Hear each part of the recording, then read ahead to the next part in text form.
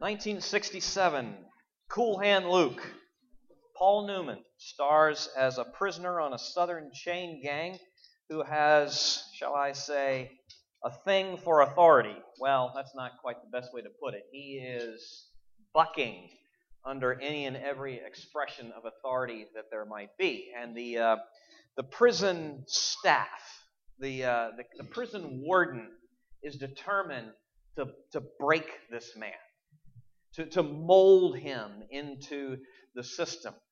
And there's a line, a classic line that's oftentimes quoted that comes from this film. My understanding, it's number 11 on the American Film Institute's most memorable movie quotes. Some of you probably know this. I'm not going to do it in the accent and all that, but sorry, no. What we've got here is a failure to communicate. That's the line. It really keeps that movie on the map year after year after year. I've thought about that line just a little bit this past week in connection with prayer and my own struggle in a life of prayer. I mean, at times, now be honest, at times I wonder, is he listening?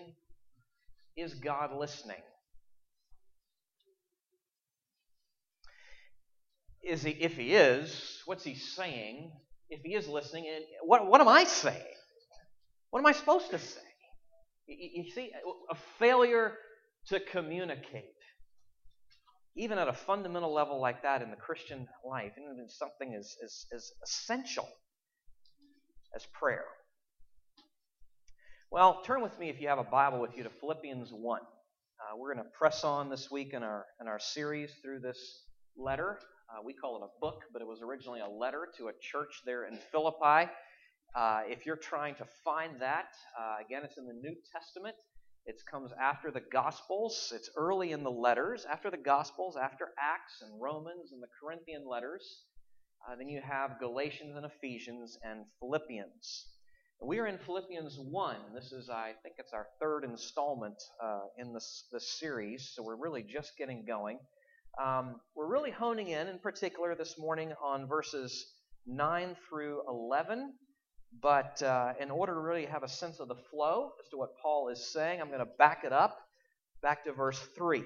Okay, so we're going to start in Philippians chapter 1, verse 3. We're going to read on through verse 11. So, here we go. Hear now God's word.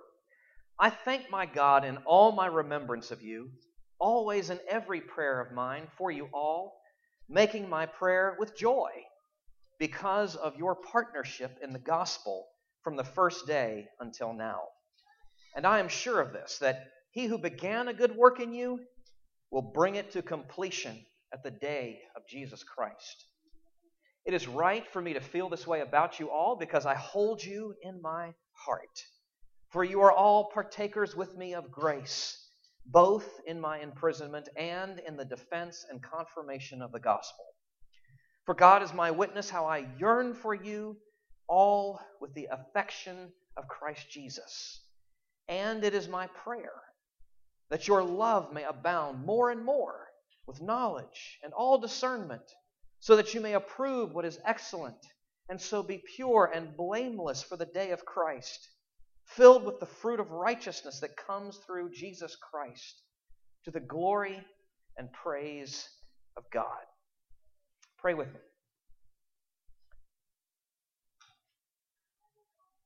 Lord, as has already been said earlier in the service, the grass withers and the flowers fall, but the Word of God stands forever. So our opinions, our assumptions, our presuppositions dry up and wither before you, before the Word that endures.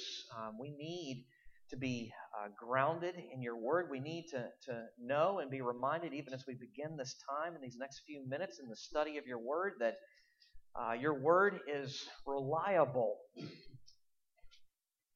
It is trustworthy, and so we can stand upon it, knowing that it will not give way. It is the Word of God.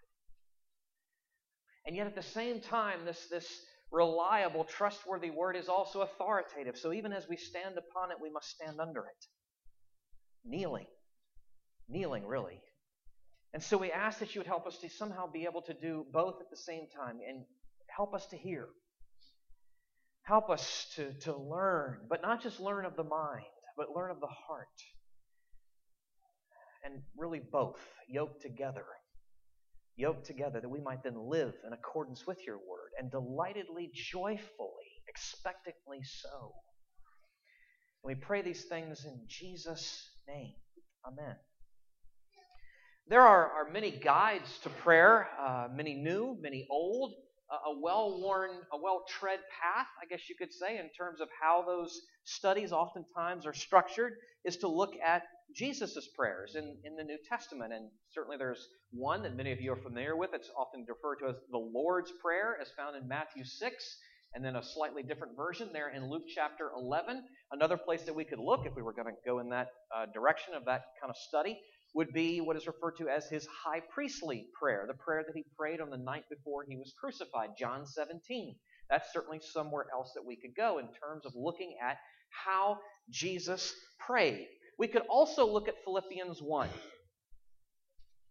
We could also look at Philippians 1 to see Jesus' prayer, the Lord's Prayer. Now, I know what some of you are thinking. Whoa, wait a minute.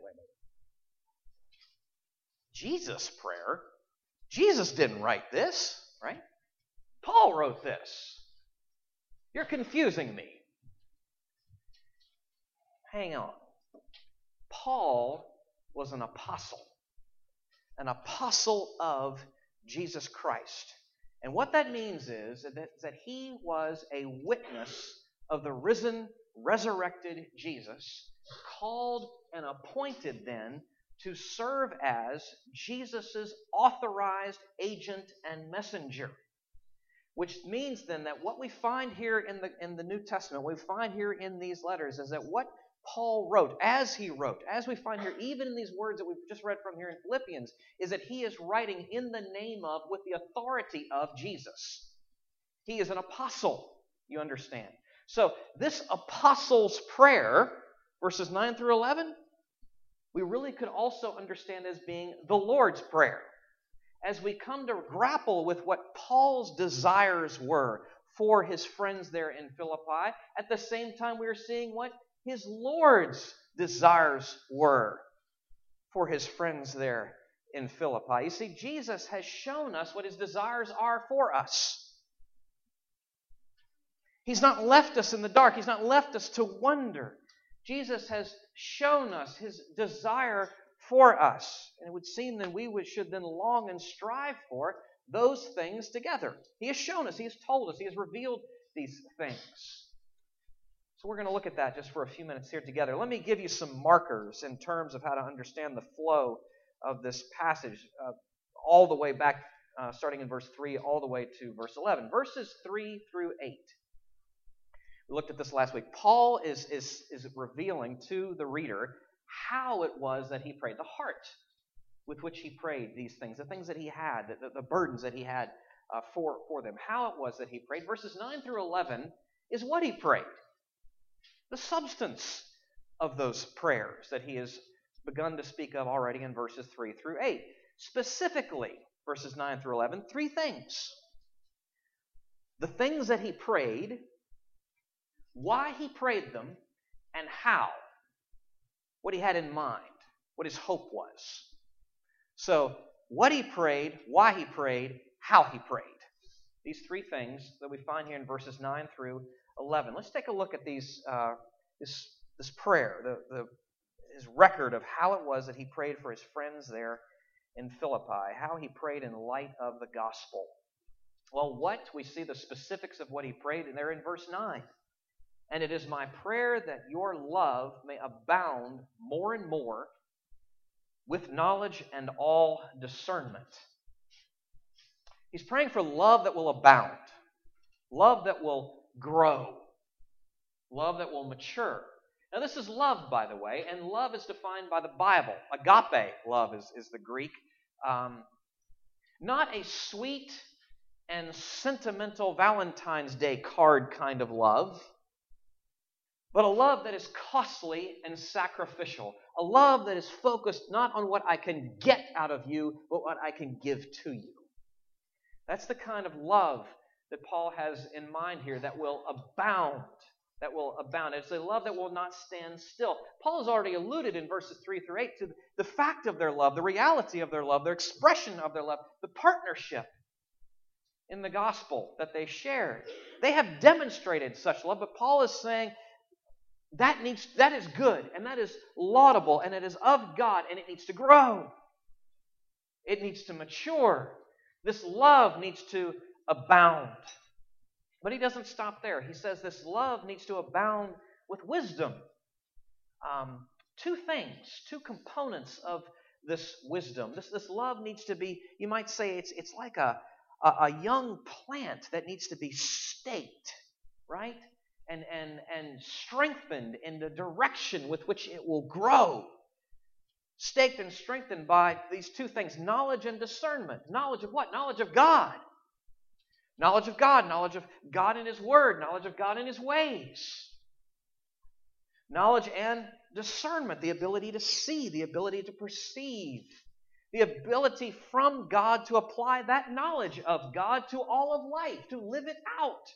An experiential knowledge, you might say, in the sense of discernment. The ability to take what you know in your head, to flow then into the heart, to move from the library out into all of life. A love that is abounding. That's what Paul, abounding in wisdom. True growth. Not wild growth. True, fruitful growth, abounding in love, staked by wisdom. And what Paul right here from the outset would have us understand is you can't have one without the other. You can't have the love without the wisdom. Now, some of us might trend in one direction or the other. We might be, kind of heady people or kind of emotional, affectional oriented. But that's really a false choice to say, well, I'm going to either be knowledgeable or I'm going to be all about love and application. Biblically, those two things do not go together. It's a false choice. Put it this way. Knowledge of God without love for God is no mark of a relationship with God. Knowledge of God with no love of God is no mark of a relationship with God. That's a false knowledge. That's not the kind that he is interested in. And so my point being that Paul, the apostle of Jesus, is relaying to us what our Lord's desire is for us, how he wants us to pray, in fact, what our longings ought to be, what our greatest longings ought to be, love abounding with wisdom. So the question then begs to be asked, is that our desire? That's the desire that he's made clear is our Lord's desire for us. Is that ours? Or are we just settling for temporary, transitory, passing things? Not to say he doesn't care about the temporal needs that we have. But in terms of priority, in terms of order, what are we most longing for? Is it as it should be, love abounding in wisdom? Okay, well that's the first point. The second is this. We move past the what, the specifics of what Paul is longing for from his friends in light of the gospel. Then we see why he longs for these things in the lives of his friends in light of the gospel. Let me start back in verse 9 and read a little bit further this time. And it is my prayer that your love may abound more and more with knowledge and all discernment, so that you may approve what is excellent, and so be pure and blameless for the day of Christ, filled with the fruit of righteousness. He has two time references in mind, you might say, just in this brief passage, these brief clauses here. The first is this day, now. The here and now. And what he's longing to see is, and what he's praying for, is the ability to approve, the ability to test, the ability to examine. That knowledge and discernment will then flow over into this ability to approve, to test, and examine. The image there is like a person in a marketplace, a discerning buyer, trying to figure out what's the best thing to get in light of all the competing products out there. Taking the camel for a test drive, so to speak, I guess they're in Philippi. The ability to approve, but not just approve anything, but the ability to approve that which is excellent. That which is, or superior would be another way you could translate the word. His desire is that we would be able to approve what is excellent. And by that, to at least these two things, that which is morally superior. That which is, we would understand and be able to identify that which in any given situation is in accord with God's commands, in accord with His wisdom, in accord with His word. But not just that, but also a sense of applicable wisdom going a little further in a practical sort of sense, that we would be able to distinguish the significant from the insignificant, the important from the unimportant, to be able to major in the majors and minor in the minors, that we would have this ability, this love abounding with wisdom, that we would be able to prove that which is excellent, approve that which is excellent. Even now, even in this day, and yet at the same time, he has in mind that day. So even as we're living here in the present, we're looking towards, over the horizon, we're doing that with that day, the day of the return of Jesus in mind. Our eyes, this future orientation, our eyes set on our King, whose rule has already begun, and one day upon His return will come in full. Abounding in love with wisdom, that we might be able to approve what is excellent, and so be pure and blameless for the day of Christ, filled with the fruit of righteousness. This purity, a transparency about us. No hiding, no mixed motives. A purity about us in light of the gospel. A blamelessness about us in light of the gospel. Not stumbling, nor causing others to stumble either. And all of that, this fruit of righteousness, those two things really sort of what he has in mind there, in a way. This is why Paul is praying that our love would abound with wisdom. That we would live in this way.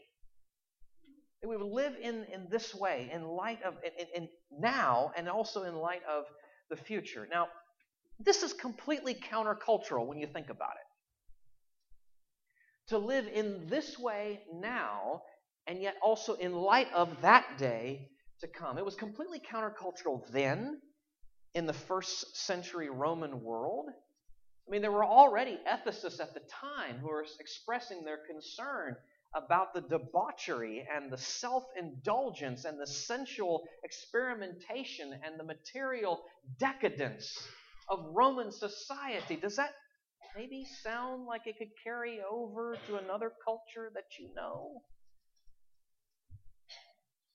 And then and now, Christ's followers are called to live as a city on a hill, as salt and light, with the moral standards distinct by which we live, but also, I might say, the moral compass oriented for a day that is coming, not just given towards living for today, but that day, engaged fully now because of what's coming then, in light of the King and His coming, the return of this King. Again, the Lord has shown us here, just coming back to this, the Lord has shown us through His apostle what His desires are for us, how He wants us to live. These are the kinds of things we should be longing and striving for, praying for ourselves and one another. Okay, but all that in mind, with all that in mind, what Paul is praying for, why he has these things in mind, how, though, could these things come about? What's the promise? What's the assurance? What's the surety that Paul has here? Okay, I'm going to read the whole thing again. It's not long, so hang on. It's just 3 verses. And it is my prayer that your love may abound more and more with knowledge and all discernment, so that you may approve what is excellent, and so be pure and blameless for the day of Christ, filled with the fruit of righteousness that comes through Jesus Christ, to the glory and praise of God. How indeed is this going to happen? Life comes through the Son. Life comes through the Son. Through Jesus, because of His finished work on the cross, ours can be a restored relationship with the Father, where we are completely forgiven, completely restored, completely reconciled, and completely accepted and acceptable in His sight. A new life. Life comes in the Son. But not just that, not just new life, but a renewed life. Whereas He over time presses and impresses His love for us upon us, and it works its way into our hearts over time, that love begins to overflow back to Him and to one another. So life comes, new life, renewed life comes through the Son, and all praise then to the Father. Praise and glory, or glory and praise, as Paul says there. Now, by the way, that's already begun. The work has already begun. This transformative work of making us more and more to conform like His Son. And Paul is reflecting on that and how there is evidence of that in their lives and in our lives. And so he's saying, in essence, just as that work has begun, so too has the praise and the glory begun in heaven. And for those who but have eyes to see on earth, here as well. Glory and praise to God, as it should be. God, the center of His universe. All praise and honor and glory to Him. So what Paul's after here is, what his heart's burden is love abounding with wisdom, with this day and that day in mind, all coming by God, and all glory and praise to God. And when you think about it, this is completely about Jesus. From start to finish. It's the fruit of righteousness. And what does Paul mean by that? Righteousness, almost in every case, when Paul is using that word, he's making reference to the work of justification, is the fancy word there. Meaning, according to Paul, that we are standing before God is secured fully and finally by grace alone, through faith alone, in Christ alone.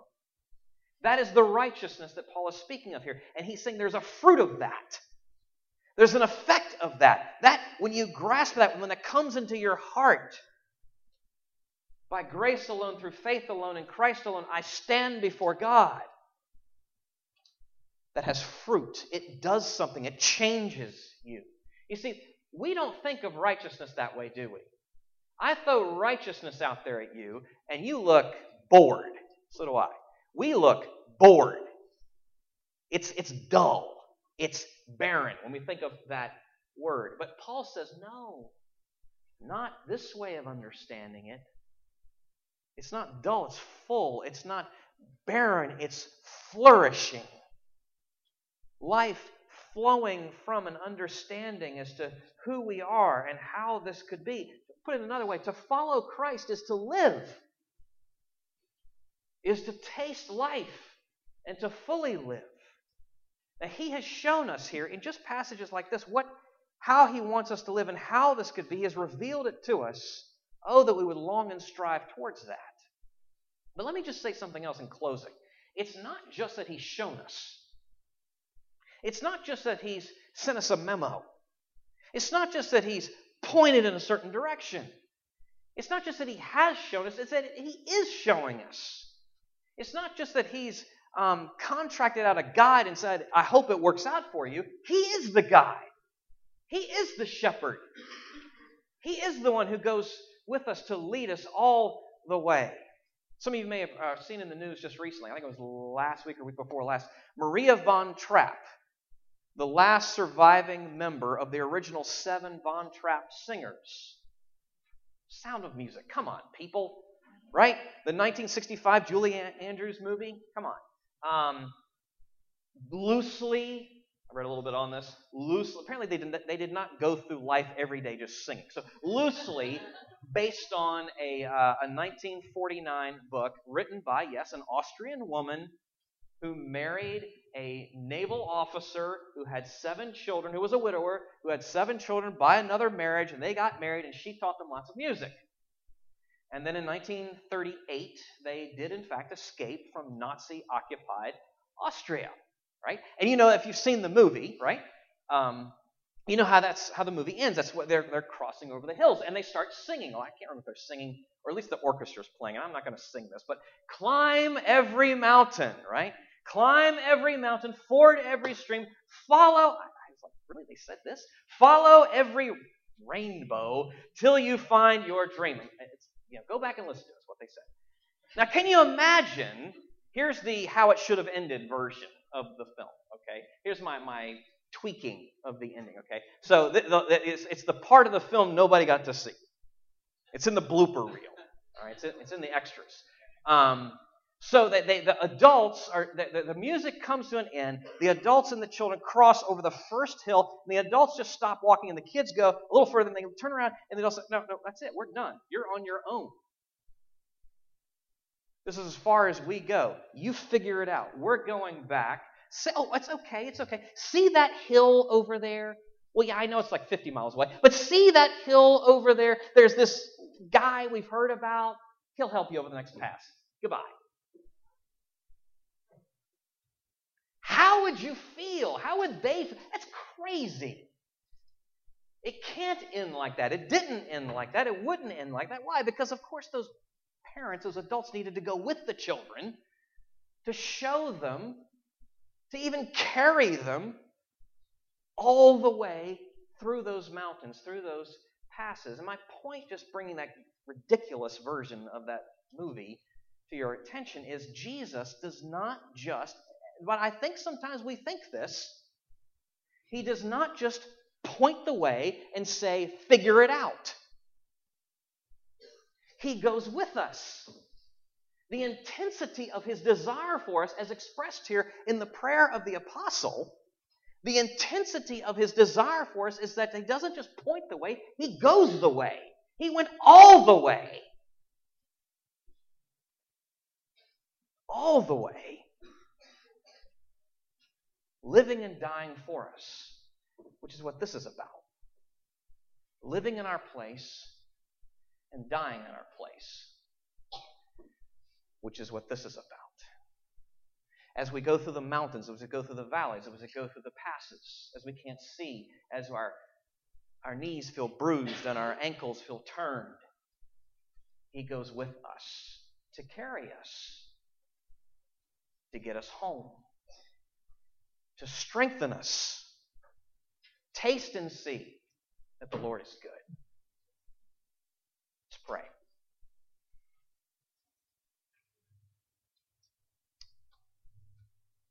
Oh Lord, may our love abound more and more with knowledge and all discernment, so that you may approve what is excellent, that we may approve what is excellent, that we may be pure and blameless for the day of Christ,